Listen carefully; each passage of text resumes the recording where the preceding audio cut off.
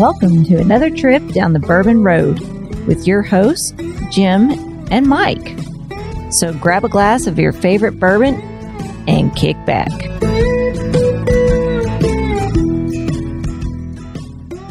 Hey, this is Big Chief, and you're listening to the Bourbon Road. You know what I love to pour in my old fashions is a little maple syrup. Can't be just any maple syrup. It has to be from Seldom Seen Farms up in Ohio. He takes bourbon barrels, pours his syrup in there, and ages it for 6 to 9 months, making for some delicious syrup that you could pour on pancakes. You could pour it on waffles, chicken and waffles like this fat guy likes. But seriously, you want to make a delicious cocktail with some maple syrup and not that old simple syrup.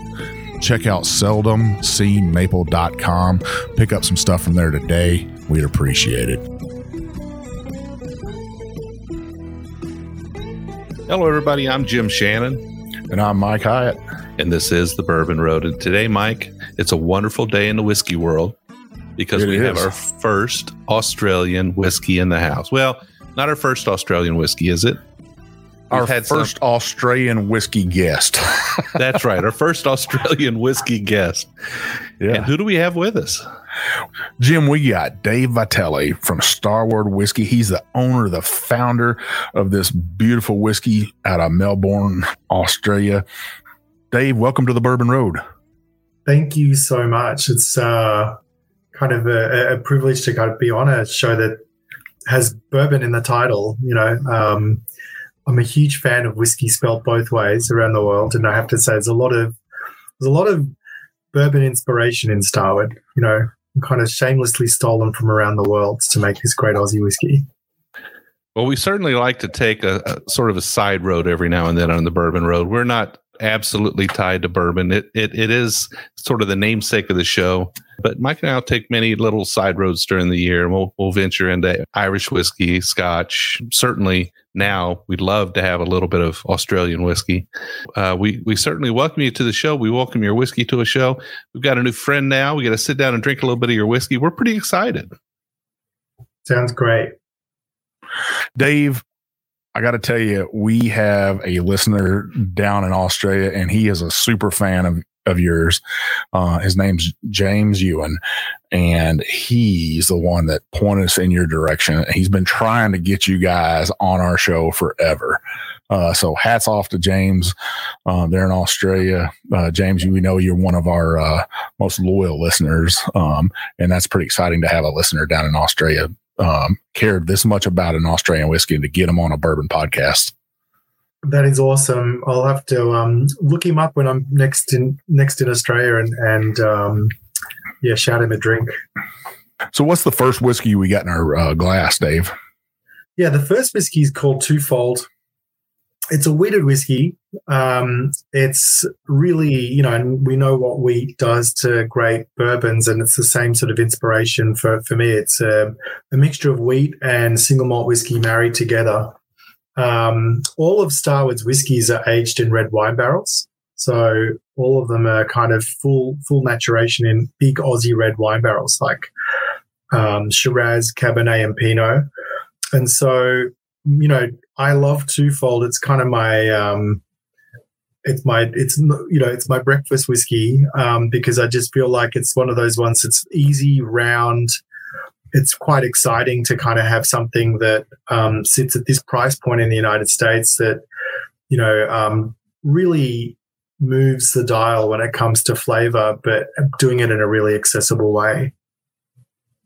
Now, you mentioned breakfast whiskey there. That's kind of a new term for me.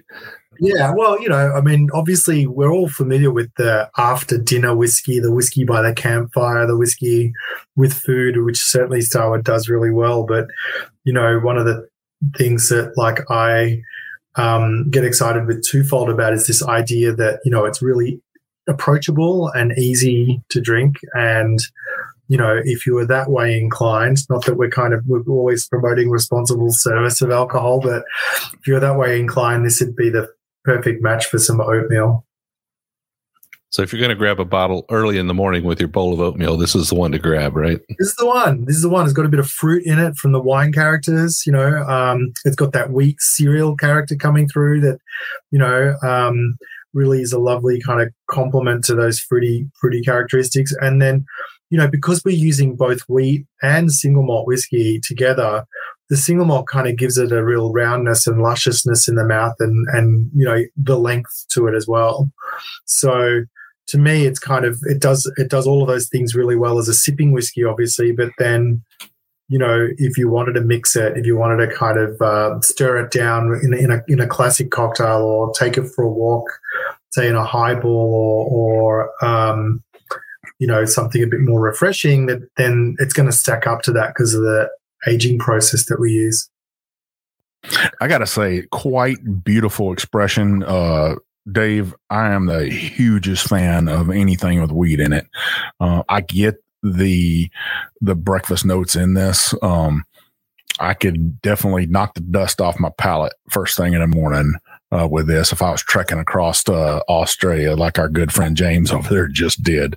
I could see the dust rolling up and you're like, man, I need a little sip this morning to get a little pep in my step.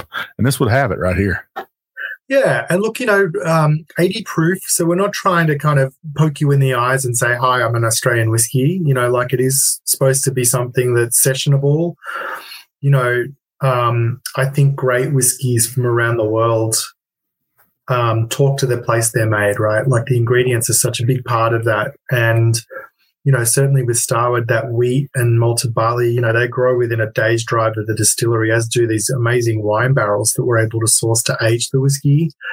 And so, to me, if we want to be in the sharing cabinet at home, in everyone's home, then it's got to be approachable and something that is going to be inviting to people to give a go and not just say, okay, well, I gave that, this is not like a 120 proof, single barrel rye, that's going to be big and intense and very distinctive. And don't get me wrong, I love those sorts of barrels, but this is not that occasion. This is, hey, you know what? If you like a wheated whiskey, you should try this. If you like a bourbon, you should give this a go. If you like some Irish whiskey, I think you're going to find this enjoyable. It's not trying to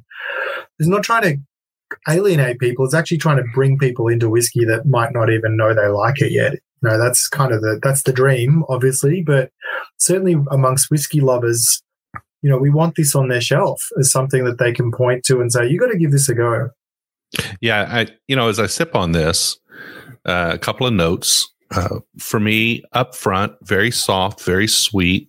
Well, not very sweet. Nice and sweet, I think is a better word for it. But definitely soft. It kind of sneaks across your palate and doesn't really interrupt the enjoyment of the whiskey. It's kind of light. It dances across and doesn't leave a big bunch of footprints across your tongue. It's definitely sessionable and I think this is an all-season whiskey. You could definitely enjoy this in hotter weather and be fine with it. Yeah, and that's something that, I think that for, sessionable is the perfect word there, Jim. I've got a bit of the origins of Starward actually were, this is supposed to be a microbrewery, it's kind of a whole heap bigger than that now, but, I was a frustrated home brewer and, was in tech beforehand and sold that business and then decided to look at whiskey and, actually beer was first. And it was like, because, I wanted to become an organic microbrewery from Australia. And the challenge with beer is obviously good beer doesn't travel well, particularly if you're not going to pasteurize it or process it or add preservatives. So we wouldn't be talking now, and we certainly wouldn't be sharing that whiskey. 15 years ago, the idea of cold refrigeration with beer is just not a thing, right? So, I took that beer mindset, though, into whiskey making and sort of thought about sessionability, and the idea that, do you know what? 10 years ago, this is back in 2002, certainly in Australia, in the mid-90s, thinking about the cornucopia of microbrewed beers was very different to what we see today. There's so much more available. And I thought, well, if a craft beer drinker can kind of get, if a beer drinker can get their head around craft beer, then they're one step away from understanding all the things that make like great whiskeys so interesting. And from a bourbon point of view, early 2000s, it was really Jim and Jack, that dominated. And then slowly we started to see things like Woodford Reserve turn up. Slowly we saw Buffalo Trace turn up. Slowly we kind of saw, that next wave of trade-up bourbons that have existed. And people kind of, gravitated to them really quickly. So that gave me confidence to say, well, if we can kind of trade up into the, more interesting bourbons, and by no means are they luxury or, premium bourbons, they're just well-crafted whiskeys, right? And so to me, it was like, if people can kind of get their head around well-crafted American whiskeys, there's no reason why they can't get their head around well-crafted Australian whiskeys too. Mike, what do you think about this whiskey in the hands of a true whiskey novice, somebody who hasn't really had a chance to taste whiskey before? This is their first glass. What do you think about that? I think it's a great gateway whiskey. We've talked about that before, having a gateway whiskey. The price point here in America is just amazing. $27, I think you can get it for at Total Wine. So there's that first piece right there. Is it affordable for your blue collar guy, blue collar woman? Is it at the right proof? I think 80 proof is that entry point for most people when they're first starting to drink whiskey. You don't want to blow their palate away with, like you said, Dave, 120 something proof. And then does it have those wine notes to it, that soft palate it has on it? You need all that to open somebody's mind up and be able to explain to them. And I think that has all this with it. Just a tingle of spice to let you know, hey, I'm a whiskey. I like that. It's kind of dancing on my tongue, just like a maybe a little bit of a jalapeno zest to it to me. But yeah, just a beautiful gateway whiskey, Jim. Yeah, I tend to agree, Mike. I tend to agree completely. Now, you mind if we dive a little bit into the science here, Dave? Sure. I'd like to know a little bit more about sort of the Australian whiskey category. You're smack dab in the middle of it. What makes an Australian whiskey? We have, I think, the broadest whiskey regulations in the world. I mean, they're so broad you could shoot a cannon through them and still not hit the sides. Like, it's just basically very straightforward definition of whiskey. It's a fermented grain mash that's distilled and aged in wood for a minimum of 2 years. That's the and has all the characteristics of whiskey. So it's a self-referent. This is legal. And, to me, that's the ultimate pub test, right? It's like, you know what? If you can kind of cover off on those key things and the guys and girls down at the pub have a glass of your whiskey and they call it a whiskey, then it's a whiskey.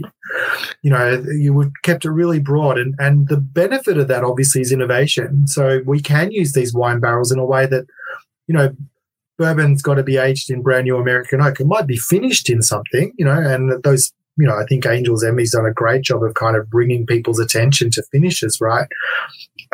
And that's amazing. But the full aging in red wine barrels is a big innovation for Starward, and it's something that, like, I think means that this is a whiskey that can only be made in Australia, and that's an exciting thing, because all of a sudden we've got, as Mike was saying, this really good, amazing gateway whiskey that is sessionable, that's really approachable, but distinctive as well. Like, it's not trying to do what bourbon does. It's not trying to do what Irish does. It's not trying to do what Scotch does.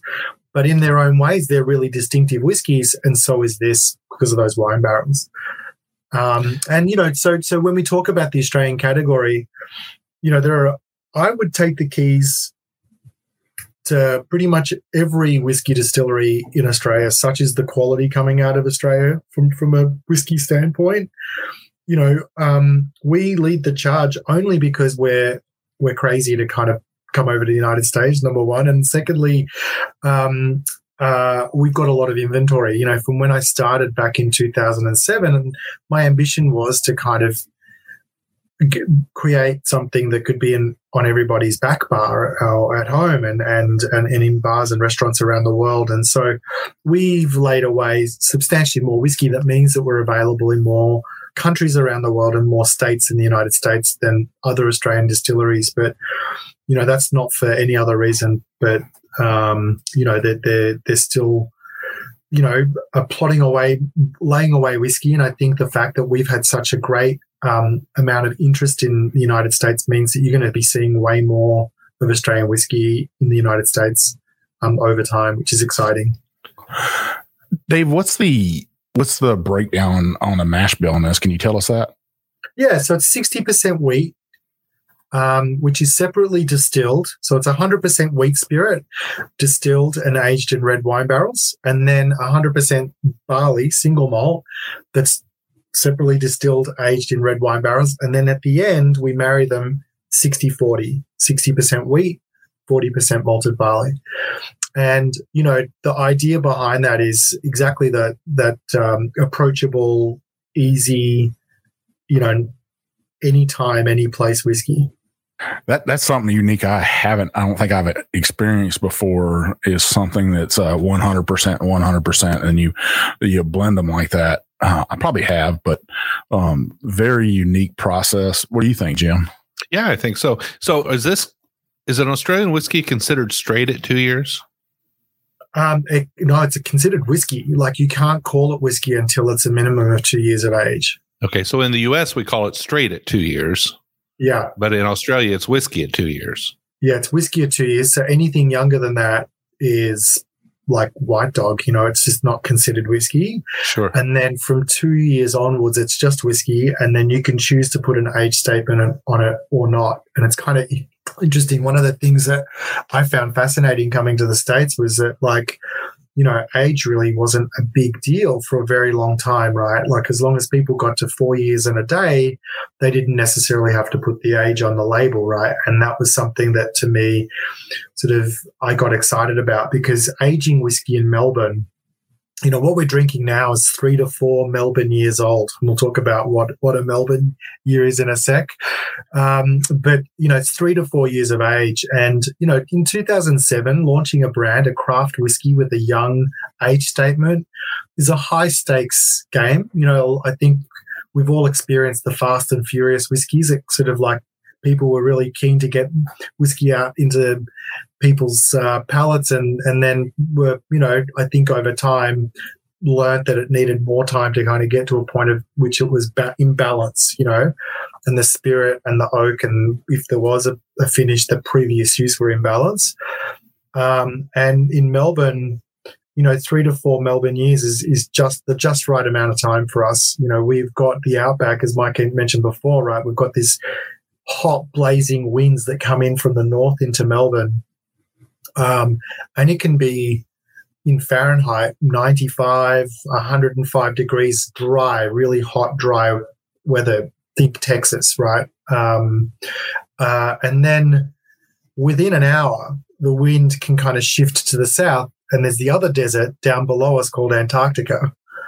And so if the wind's coming in from the south or across the Southern Ocean, it can go from 95 to 45 within an hour, easily within 20 minutes sometimes. And that temperature, that diurnal range that we have in Melbourne, means that these barrels are working really hard. They're working really hard. And the magic for us is that, because we're using wine barrels, these haven't been charred, by the way, right? It's wine out, whiskey in. Some of them charred, but the majority of them are wet-filled barrels. And so it's a relatively soft whiskey on the oak side of things, if you think about that, because we haven't charred them. But all of that, what we would normally call extractive wood components, is in the wine, right? That's why winemakers are using the barrels, right? It's to give the wine structure so it can cellar for years and years and years.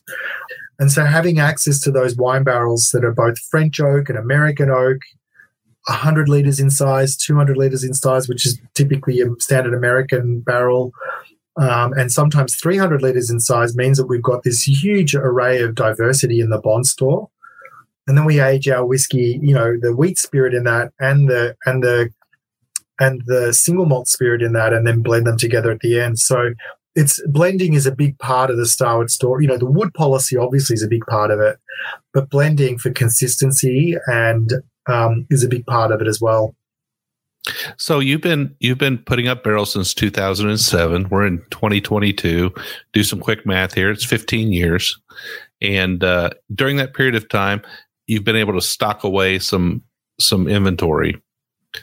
But have you been able to stock away a little bit of aging inventory, things that are extra aged or well aged?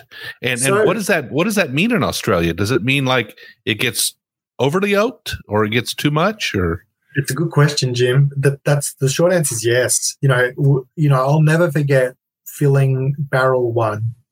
The first ever barrel we filled at the distillery, and it was like, okay, let's be thoughtful about this. We're going to go larger format, less extractive wood, because it's probably something that we will, tap in 20, 30, 40, 50 years' time, to celebrate some milestone. By year 6, it was cooked. You know what I mean? Like any longer, and it just would have turned what was something really sentimentally very special to me into something that would have always tasted great, because, like your kids, you always find the why they're special, but objectively just would have been overdone on the oak side of things. And so even barrel 1 we've disgorged and put into glass. We're still waiting for that momentous occasion to share it with people, but there's no such thing as an old Starward barrel. Like 7 years, it's probably the oldest we've launched. Partly early on because we just couldn't keep up with demand. But even now, just from a thoughtful point of view, there's no good reason to do it.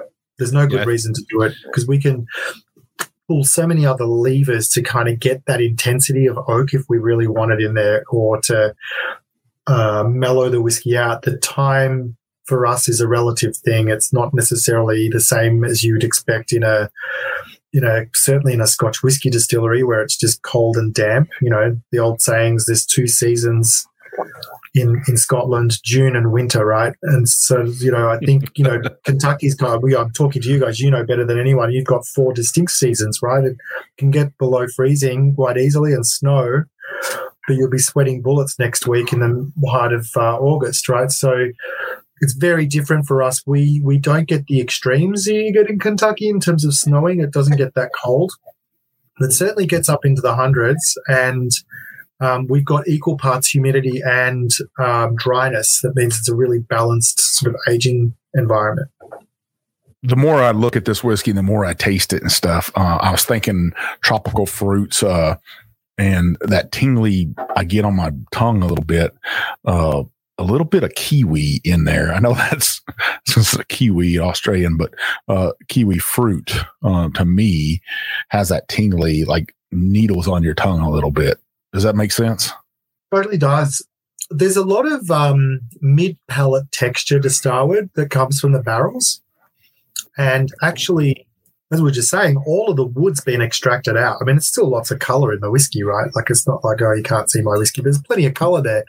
But it's not really the extractive wood that's kind of giving that mid-palate texture. It's actually the grape. It's grape tannin. It's red wine texture in the middle. You don't have to love wine to love Starward, by the way. Like it's just kind of a, good little cues to kind of help you pick out some of the flavors. Yeah. But tropical fruits, absolutely. That's coming from fermentation with our single malt, which we'll talk about later. I'll explain in more detail there. Lots of tropical fruit in Starward, sort of in our DNA. I get a little bit of rock melon kind of character coming through as well. So, Dave, what's a rock melon? It's cantaloupe. Oh, so it's in Australia. You guys call it something totally different. Exactly. So I couldn't go down there and say, "Let me get me some of that cantaloupe," and they'd be like, "Well, we only have rock melon." Yeah. It's pretty diverse down in Melbourne now, particularly. Like we've got all walks of life down there, so they'll pick that up. I could get a little bit of cantaloupe in this, Jim, or rock melon. Yeah, I think there's a little bit of melon note to it, no doubt about it.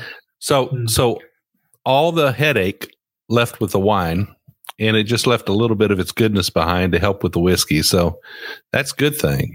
I sometimes when I drink red wine, and lots of it, and it happens from time to time, Mike, Melody's a big wine drinker, and I think Viv is too, right? Yep. Drink a little bit of that red wine, you start to get that headache. But in this case, I think all the headache went out with the red wine, and these barrels just introduced that goodness into the whiskey. I'm not one of those guys that gets a headache with red wine. I could just drink bottle by bottle and just be fine with it. So I don't know these headaches these guys are talking about. They're getting. They're just complaining. Just drink more and it'll be fine. Keep going. Yeah. And I think the other point you mentioned there was like just that. Yes, there's lots of fruit characters, right, and oak texture coming through from the wine barrels. It's one of those whiskeys. All of them, in fact, kind of reward loyalty. They are whiskeys where you can, pour three fingers, set up something on Netflix, and episode 1 of what you're drinking is going to be really different to episode 6. Not just because you've kind of plowed through it, but because the more time you spend with the whiskeys, the more those layers of complexity between the wine barrels, the wheat, the malt really kind of reveal themselves. And that's where I think the approachability really, like the lower proof, really helps. I this is probably going to get me kicked off the podcast, but quite often, if I've got like a amazing single barrel and I'm tasting it, not drinking it, there's two different things here, right? If I'm doing a bit of a sensory analysis on a single cask, I'll cut it right back. I'll go 50-50 because I actually know what booze tastes like. I know that, I kind of have, particularly if it's from a distillery that I'm familiar with, like the house spirit's more than likely going to be the same that's been filled into the barrel. I want to know what else is going on. And so water's a great magnifier of flavor. And it's fascinating to do that. I'm still on, right? You haven't kicked me off. No, you're good. But just kind of magnifying all of the characters and flavors in the whiskey by adding water really kind of gives you a sense of what's going on and what that relationship is between the spirit and the oak, and in our instance, that previous use, in a way that when you're kind of drinking, 120, 100, even 115, right? Like there's a lot of booze there that's kind of masking some of that deliciousness. And so we've done a bit of the work for you by proofing it down, and then, you can sit with this whiskey longer before your palate gets blown up and all those layers of flavor kind of get revealed. It's interesting that I heard you use the term booze a couple of times there, and it's kind of an international term that relates to whiskey, but it also has an interesting origin that deals with inebriation, or I guess drinking a little too much, right? Right. So it's kind of an interesting thing. You don't hear it that often anymore, but I think it used to be more prominent 10, 15, 20 years ago, Mike. What do you think? Yeah, I don't know. Some people say it's a derogatory sometimes, like when you say booze or a boozer, or, the guy's going out boozing all the time. I guess that's why I hear it a lot. I don't hear, hey, I need to grab some booze. And maybe that is something like rockmelon in different countries. You just don't hear it that much anymore. Yeah. And we're all of the above too. You're totally right, Mike. It can be kind of perceived as derogatory. I guess my point is I don't like to take our whiskeys too seriously. We're not saving the planet, making whiskey. Almost literally, we're not saving the planet. But the point is that, I don't like to take the product too seriously and just turn up on people. I wanted to turn up in people's houses on their terms, as opposed to some sort of, mandated way of drinking it or trying to give it too much reverence, even though, all of these are double gold medal winning whiskies from, both in London and San Francisco and New York and all the places. That's great. But, for me, what gets me up in the morning is people like James, badgering you guys to get us on the podcast. That's the real reward, right? You can't buy that. You can't buy that. And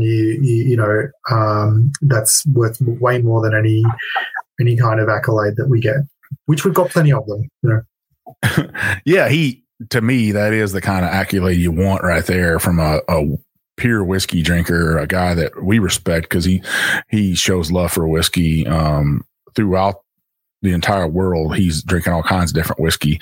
But yeah, that kind of accolade, like you said, you can't buy it. That's pure right there. It's not bought. It's a guy that just enjoys whiskey. And he said, hey, Jim and Mike, I'd really love for you guys to get Starward Whiskey on the show, and I'll hook you up with him and we'll figure this out. So yeah, from almost 2 worlds away, really, because it is 2 worlds away. This whiskey shows up at our door and we get to drink it. And you were talking before about making cocktails out of this. And I noticed you guys sent us a tasting card, and you have 2 cocktails on that tasting card for this twofold. One is a twofold and tonic. Pretty easy to make. Starward twofold, 1 ounce of that, 3.4 ounces. That's pretty accurate of tonic water, and 1 grapefruit wedge. That sounds like perfect for the summertime, right, Jim? It does. It absolutely does. And that is pretty accurate measurement there. Getting into the 0.4. Yeah, it's. I think what's happened is we've converted it from Australian mills, right? Yeah. And so that's kind of just like the straight conversion. And you probably asked the mixologist. She said, "Hey, can't we just round that up to something American?" He's like, "No, you can't." Right. If you're going to do anything, you probably round it down to 3, right? So it's 3 to 1 is the standard sort of like mixer to whiskey ratio anyway. In the Vitale household, it's probably more like 2 to 1. Like we kind of like a little more, whiskey forward. But the great thing about twofold and tonic is that it shouldn't work, right? Whiskey and tonic's not really something that's kind of we've known as part of the sort of evolution of whiskey. Certainly highballs have been a big part of like this growth more recently. We've been making whiskey in Australia since colonial times, little known fact. And there was a point in time where, our gold rushes, the one on the West Coast in California and in Melbourne, my hometown, were kind of happening at the same time in the late 19th century. And people were carting ice from Massachusetts to Melbourne, right? Such was the opulence and richness of the city. They'd be carting ice from Massachusetts the long way around. There's no canal, Panama Canal or anything like that. Massachusetts to Melbourne, ice, and then using bubbles, because that was the sign of prestige, right? Carbonated water was a fancy thing back in the day. And so they were making highballs back then, right? But tonic works because of the wine barrels. They're just kind of a lovely complement to it. Well, the second one you have on here is, and this is something that me and Jim just did a show on, is twofold and ginger. That's something we really love anyways, but 1 ounce of this Starward twofold, 3.4 ounces of ginger ale, and then an orange for garnish. Jim, we should have had that on our episode. That sounds pretty amazing. That does. I mean, I love a great cocktail, and I'm always looking for that new formulation, that new recipe that's just going to knock my socks off. And I tell you what, I think whiskey companies in general are at the forefront of innovation when it comes to cocktails. I love bartenders. I think they're great. I think they're wonderful. But I think a lot of the great cocktails are coming out of whiskey companies now. Yeah, I'm always kind of blown away by what where bartenders take the whiskey. To me, it's like, yes, it's a finished product that we can drink neat like this, and we've done all of the work to kind of express it this way. But then it's kind of like, well, you know what? You're now the director. Here's the actor. Put them to work and create some theater, right? And that's a lot of fun too. That sort of mixology world. But coming back to what I said earlier, it's like, look, I just want easy to make cocktails. It makes great classic cocktails too. But to me, I want twofold to be people's gateway whiskey. They might not even like whiskey, but if they come at it as a highball or with ginger or with tonic, they might go, well, you know what? Like, I don't like whiskey, but I love this twofold stuff. It's delicious. Off we go, right? And we've got it. And then they can kind of start with twofold, and before you know it, they're trying some Maker's Mark. And then from Maker's Mark, they might go, who knows what, you know what I mean? And they kind of expand their repertoire and world of whiskey, which is really exciting. Yeah. Well, Dave, we're kind of up against a break here, so we're going to take a short break. And when we come back, we're going to visit your Starward Nova expression and talk about it a little bit.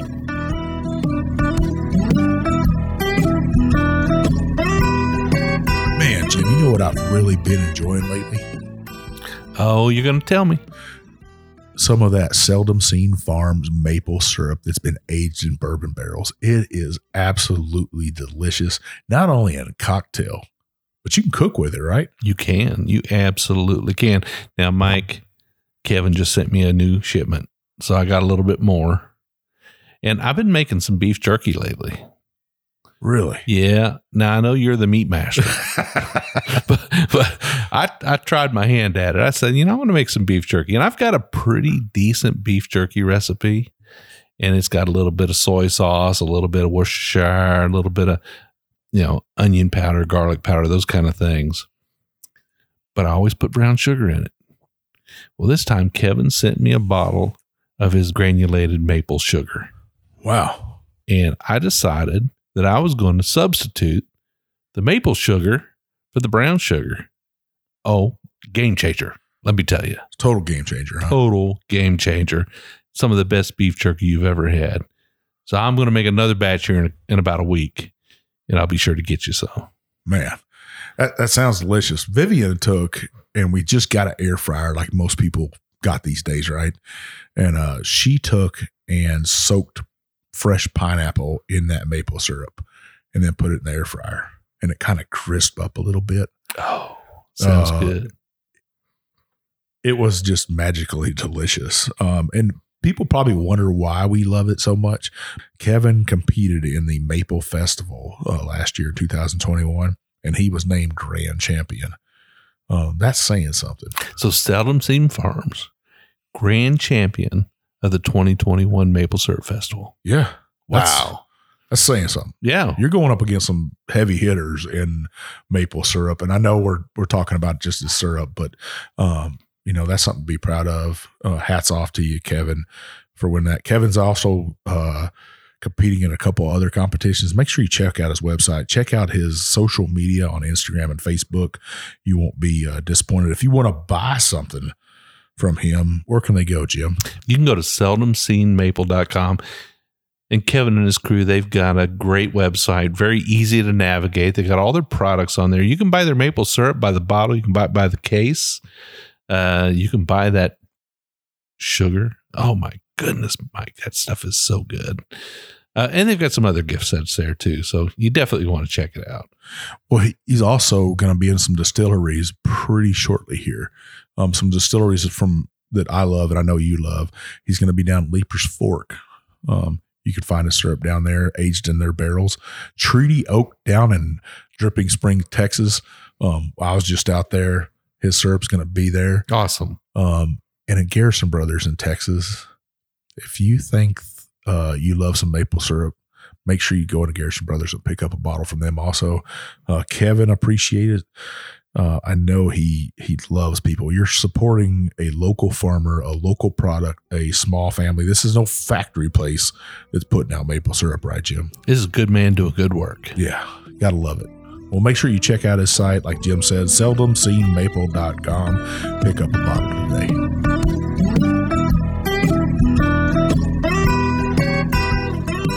All right, listeners, so we are back.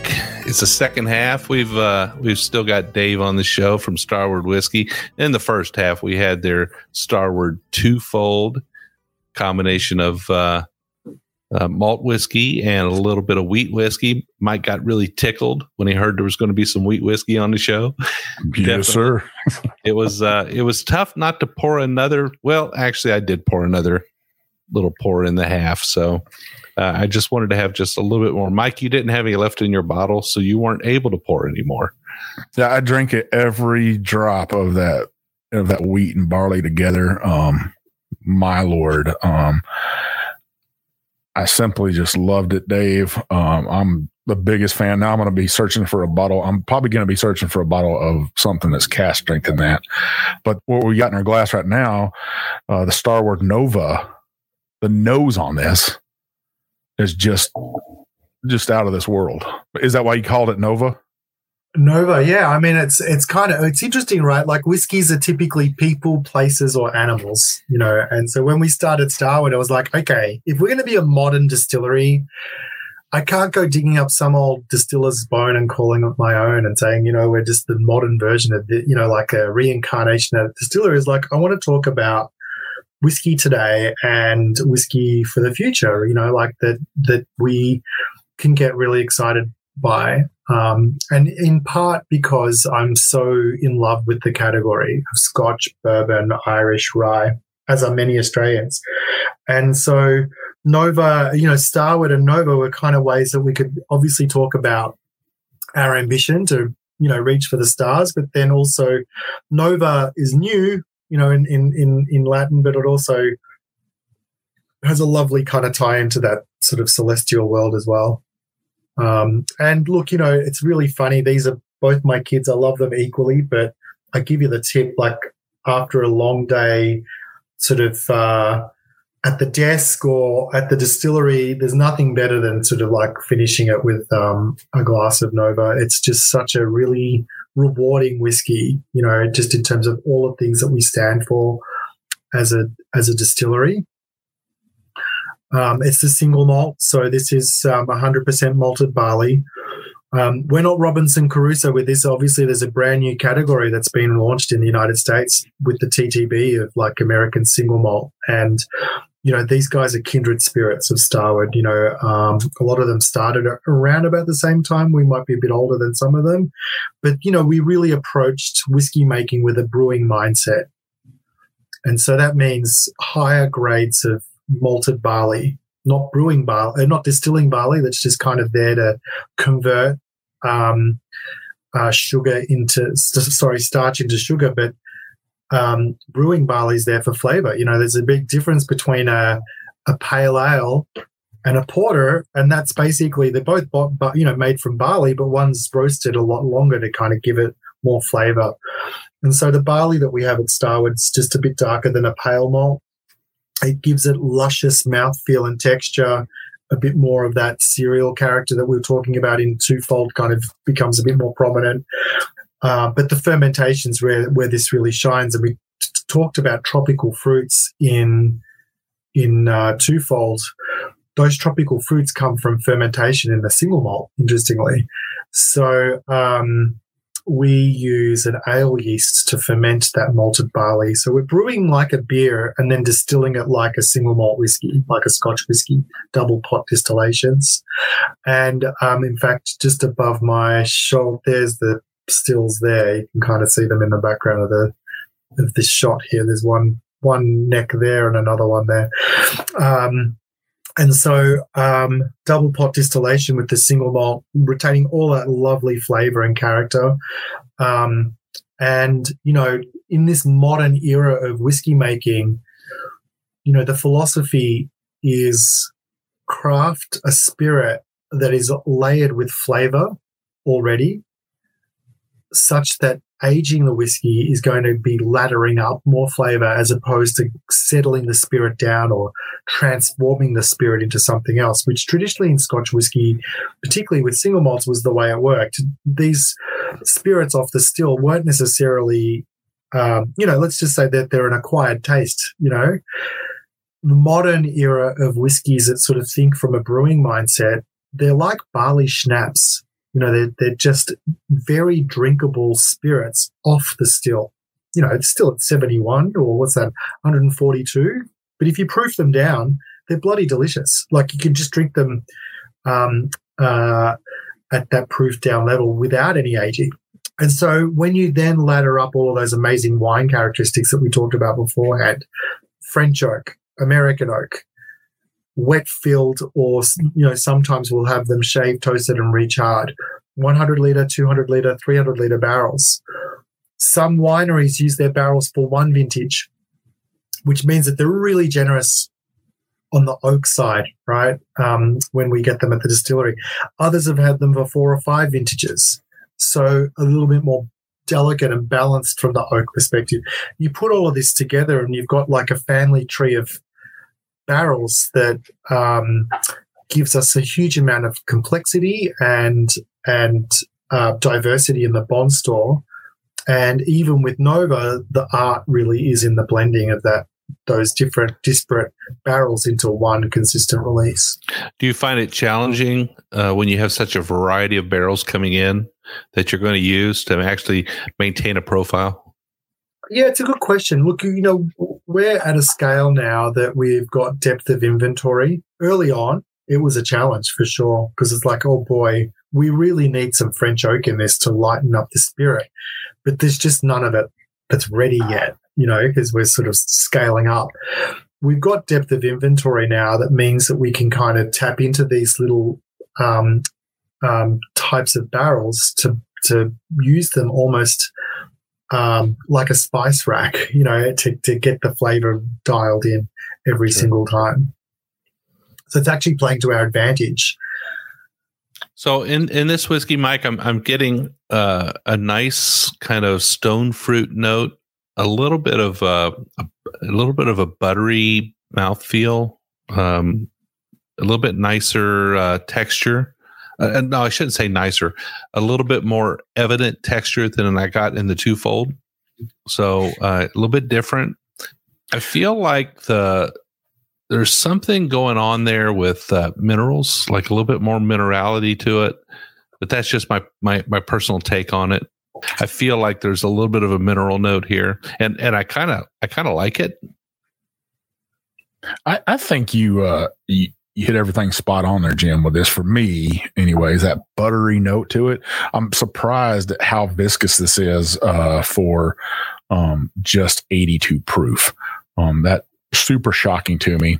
The sweetness of that barley coming through, really liked it. Not a whole lot of spice on this for me, but that's not a bad thing. Sometimes there can be too much spice. This right here is almost a dessert whiskey for me.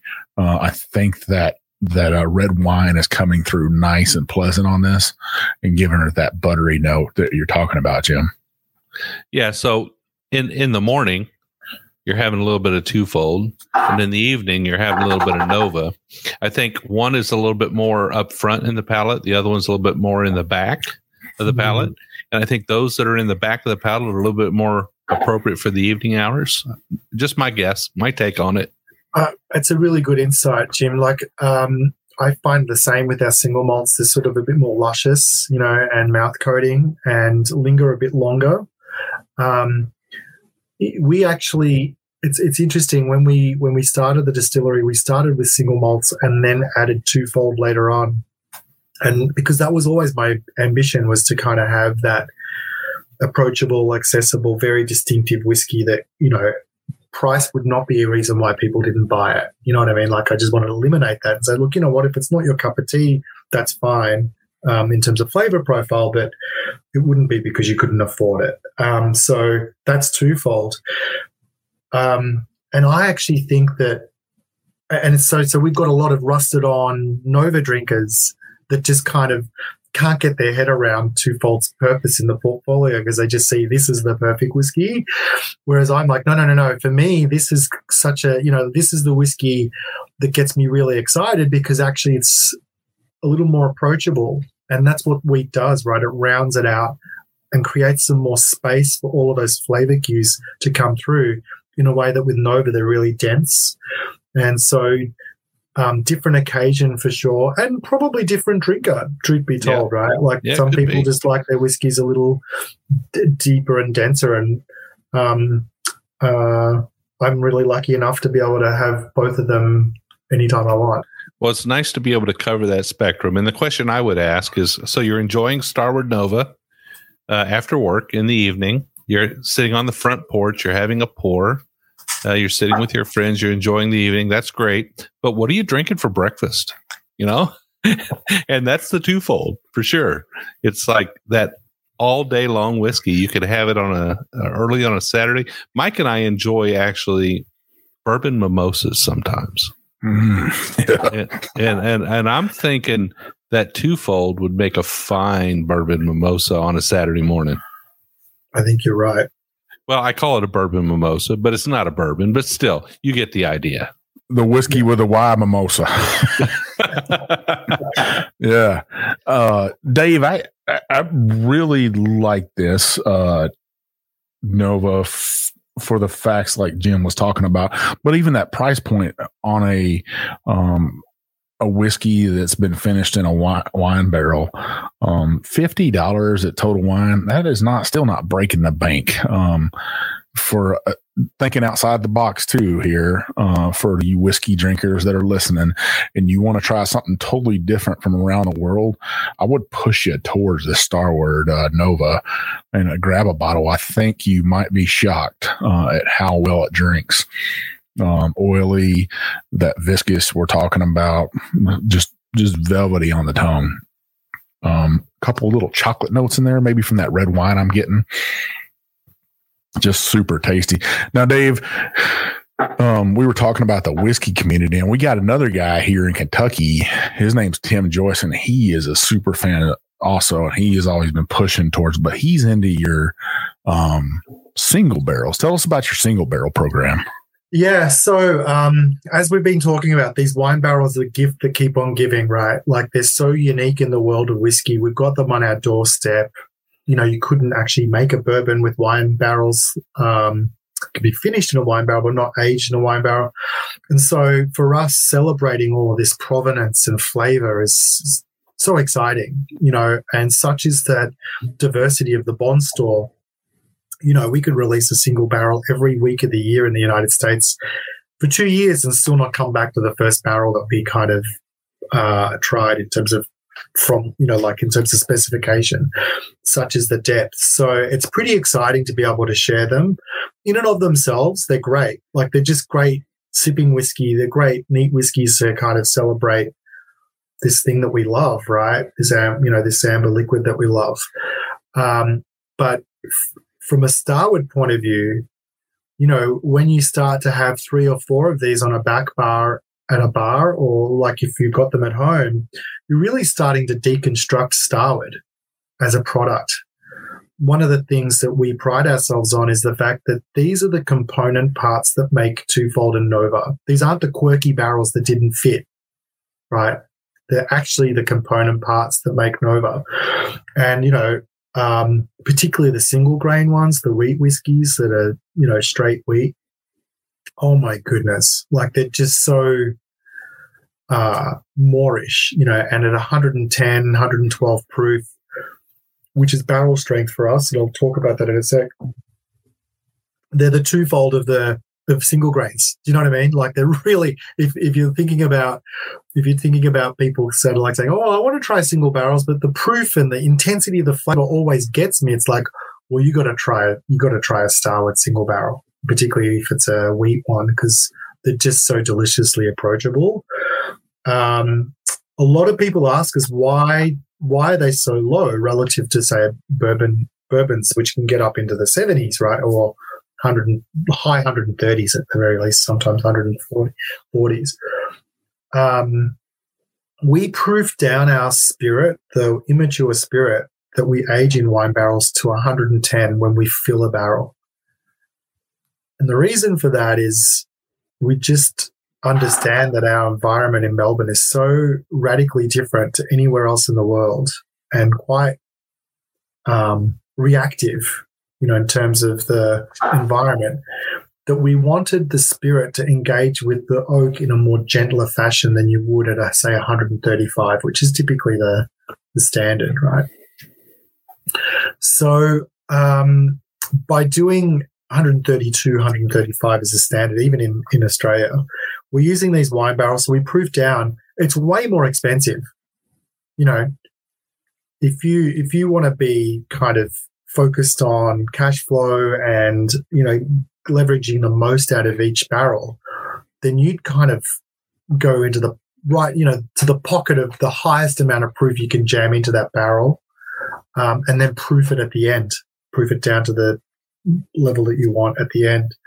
effectively we're aging water. And that's part of the secret sauce to Starward, is that a lot of the proofing happens before we age, which means that when that comes out, the whiskey is just way more integrated. And that shines through in the single barrels as well, because, they're already 110. You could proof it down to 80, no problems, and that's not going to turn into a flabby whiskey. Like you can get some flabby proofed down single casks sometimes, I find. We just it just stacks up because we're proofing the water at the beginning. Yeah, I think that, that's kind of what happens when you put accountants in charge of distilling process, right? They're saying, hey, it's got to go in the barrel at 125 or XXX, whatever the number is. But when you let the whiskey man make that decision, he's saying, no, you need to go in the barrel under 115, maybe 110, maybe 105, somewhere in that range, because water interacts with wood so much differently than alcohol does. And that's where the flavor comes from. And if you want to extract the most out of the barrel, it comes by introducing the water, which solubilizes the wood sugars. So I think you're spot on. And I think customers appreciate that because you can taste it in the whiskey. You can. But it's really interesting, Jim and Mike, I'm sure you've met these people, mostly guys, right? Where it's like they're back in the day, if they were rusted on tweed jacket wearing Scotsman, it'd be like the higher the number in terms of age, the better the whiskey, right? And certainly in the single barrel worlds of bourbon, it's like, I don't touch anything that's in a single barrel below 120 because it's just not single barrel then. It's like, okay, well, what we found is that over time, I think it's like most things, it's sort of like IPAs. Back in the day, I was a huge IPA drinker, and now I'm just seeking a lager, like a well-crafted lager from a microbrewery. To me, it's far more like well-crafted, like the artistry and mastery of making a wonderful lager compared to a hazy IPA, like that's poking you in the eyes with hops. There's chalk and cheese there in terms of like intensity of flavor. Sure. But in terms of craftsmanship, they're both the same. You can't argue with the craftsmanship. And so it's an interesting kind of journey that I think we all go along, which is like start with the approachable stuff, then go and explore the extremes of intensity and complexity, and then find your pocket, which is somewhere in between usually. Yeah, I think my wife always asks me when we go to breweries, why are you always ordering the Helles and the Kolsch and the Pilsners? It's because I'm looking for that brewery that's really got their craft on, that really knows what they're doing. And it's easy to throw a bunch of hops at something, either dry hops or boiled in hops, and get to a high hoppy content, a bitter or a very aromatic note. But it's another thing to really craft that lager or that Pilsner or that that Helles or Kolsch or whatever it might be. It takes a lot more skill to do that. Yeah, Dave, I'm sitting here thinking about that craftsmanship. I also noticed at your website that you guys have a peated whiskey, which to me, man, it's almost a little weird because I don't think peat whenever I think of Australia. Yeah. So, and it's very weird for Starward as well, in that for us, sessionability, approachability, easy to drink, bringing people into whiskey, all those words and the word peat don't really go together, right? In terms of and don't get me wrong, I love peated whiskeys. My middle daughter's name's Isla. It gives you an idea of how much whiskey we have here. I shipped over, I'm going to say half a pallet of whiskey, and I reckon a layer of that pallet was Lafroig. I mean, I love peated whiskeys, right? So, but that's just not part of who we are and our ethos. But what we wanted to take for a walk was what would be the Starward version of a peated expression. And so it's a finish, right? It's a finish in peated barrels from Isla, which is really delicate and soft. And so you get all those smoke characteristics coming through, but not with the intensity that we know and love from those Scotch whiskies. So it's just a different take on it. And, experimentations, we're given so much license in Australia to experiment and play. Our projects releases that we do from time to time are the way that we can do that. We've got a ginger beer cask finish whiskey. We've got a 15th anniversary whiskey that's coming out this December, which is really exciting, and it is available in the States. And, if you hop onto the Starward website now, I think we've got some single barrels there too. Like there's a captain's pick, which is, I kind of went into the bond store and said, this one we're putting on the website. It's a great expression. And then we'll release some more captain's picks throughout the year. So if you subscribe to Starward on our website, we'll keep you up to date as to when those. This is the shameless plug section, guys. When those updates are coming out. So speaking of shameless plugs, this is probably a good time for us to let you give our listeners some details on how they can find out more about Starward, how they can sort of tap into your activity on social media, what you have going on. How do they subscribe to Starward and get those emails that are constantly coming that are updating them on what's going on? Yeah, look, I like to think of the emails as objectively not lame, right? Like they're kind of really interesting whiskey updates. They're not just there to kind of sell you a new product. We kind of dive a little deeper into the team that makes this amazing whiskey, some of the serving suggestions, the ideas behind why we kind of age in wine barrels, talking to some winemakers every now and then. So it really does kind of give you a new perspective on whiskey making that, you're not likely to see from the United States, Scotland, Ireland, or anywhere else in the world. And you can do that by going to starward.com, our website, and the subscription will kind of pop up on the screen or it's down the bottom of the page. Of course, we've got Starward Whisky without an E as our social media handles on Instagram, Twitter, and Facebook. So you can, register from that point of view.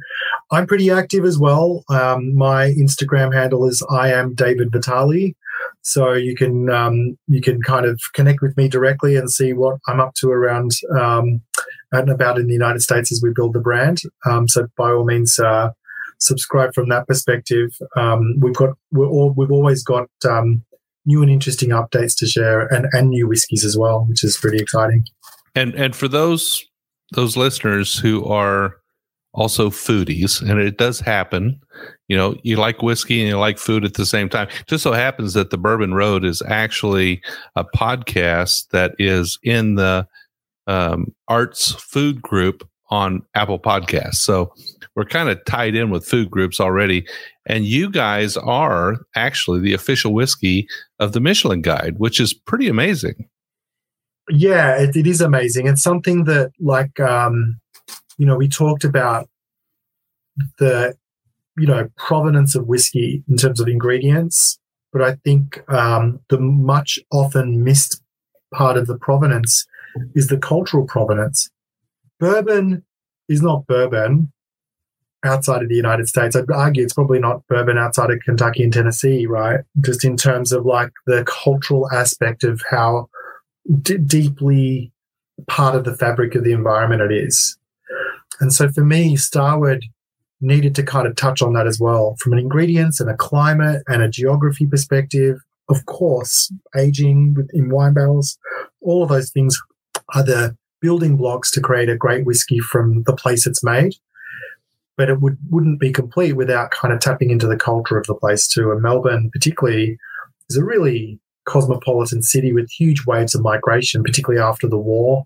And that is best reflected in food, right? You just see that diversity reflected in the cuisine of your downtown area. And we're getting to 2.0s, like Italian cuisine 2.0, Vietnamese 2.0. It's kind of like I've got a friend I went to high school with, a Vietnamese friend, and he's like, but I just wanted to set up a wine bar, but their parents had a Vietnamese restaurant. So I was like, no, you're going to take over the restaurant. So now you've got this Vietnamese restaurant with natural red wines. It shouldn't work, but it does because it's authentic to the place. it's sort of really interesting. And so you're seeing that second wave now kind of come out, and it's really lovely and interesting. So, being the official whiskey of the Michelin Guide is a lovely kind of recognition of the fact that, I have a strong belief that whiskey has a place at the dinner table, maybe not always neat. And we talked about mixed drinks and sort of taking whiskey for a walk in different ways. And, there's as much, craftsmanship and care and dedication into both making the whiskey but also the drink at some of these restaurants as there is the food that's plated up next to you. So why not share that? So, Mike, do you think our listeners are wondering where's the giveaway? Heck yeah, they are. Well, I tell you what, listeners, Dave hooked you up this week. Starward Whiskey. We can't thank you enough, Dave, for what you sent. What we got, listeners, and this is going to be 2 different giveaways. Pay attention closely. We've got a bottle of the twofold double grain Australian whiskey, and we also have a bottle of the Starward Nova. Now, what we're going to do on Instagram, the day of the podcast release, what you're going to want to do is go ahead and we want you to follow Starward Whiskey. We want you to hashtag Starward Whiskey and tag 3 people in the comments. And at the end of that night, 9:00 Eastern Standard Time, we're going to pick a winner for the twofold. Now, the second giveaway, we also got a cap from you guys too, Dave, that you guys sent us. One of it, it's nice and black. It's got the star on there. Love it. So a cap will go along with that, along with the tasting card with 2 cocktails for the twofold. And for our Bourbon Roadies on Facebook, you got to do the same thing. Tag 3 people, hashtag Starward Whiskey. You got to make sure you follow Starward on Facebook. Bottle of that Nova whiskey for you, and we also have a cap for that one lucky roadie that gets picked that night. I'll do that one at 10:00 that night, Jim. Oh my goodness, Mike, you're really sacrificing. Normally, to get you to stay up till 10:00 at night is a tough ask. Well, it is, but Dave was kind enough to share his whiskey with our listeners, with our fans out there. Obviously, with your fans, Dave, because the reason you're on our show is because of the whiskey community there in Australia. Great guys like James Ewan over there listening to our podcast, drinking your whiskey all the time. Tim Joyce over here in America, listening to our podcast, drinking your whiskey all the time. He loves your single barrels. So 2 different giveaways on the same day. We haven't ever done that before, Jim. That's right. This is a first, and I'm glad we're doing it, Mike, because it's long overdue. Dave, man, we can't thank you enough for coming on the Bourbon Road. We know you're a busy man trying to promote your whiskey. Always at work. You're so busy, you shaved your beard off. I took my beard off because it was just like getting in the way. Like, it's like I can't trim it. I'm just going to take it all off and give myself a couple of weeks of time before it grows back. Yeah, sometimes you got to do that. Well, listeners, you know what I'm about to say. You can find us out there in social media land on TikTok, Twitter, Instagram, YouTube. We're all over the place. Main place you can find us, as we said before, is the Bourbon Roadies on Facebook. There's some like-minded whiskey drinkers inside that group. You got to be 21. You got to love bourbon or whiskey like this Starward. We'd appreciate that. We know everybody loves some whiskey in their life. You also have to agree to play nice because we don't tolerate any rudeness at all in that group. That means that if you drink from the very bottom of the shelf, like that old 10 high I used to have to drink when I was in the Army, all the way to the top of that shelf, like that E.H. Taylor that Jim likes to drink, whatever you're drinking. We want you to share that experience. We want you to share celebrations of life in there, births, retirements, birthdays, anniversaries. Heck, I even shared a old shipmate of mine that just passed away. His name was Jack Downey.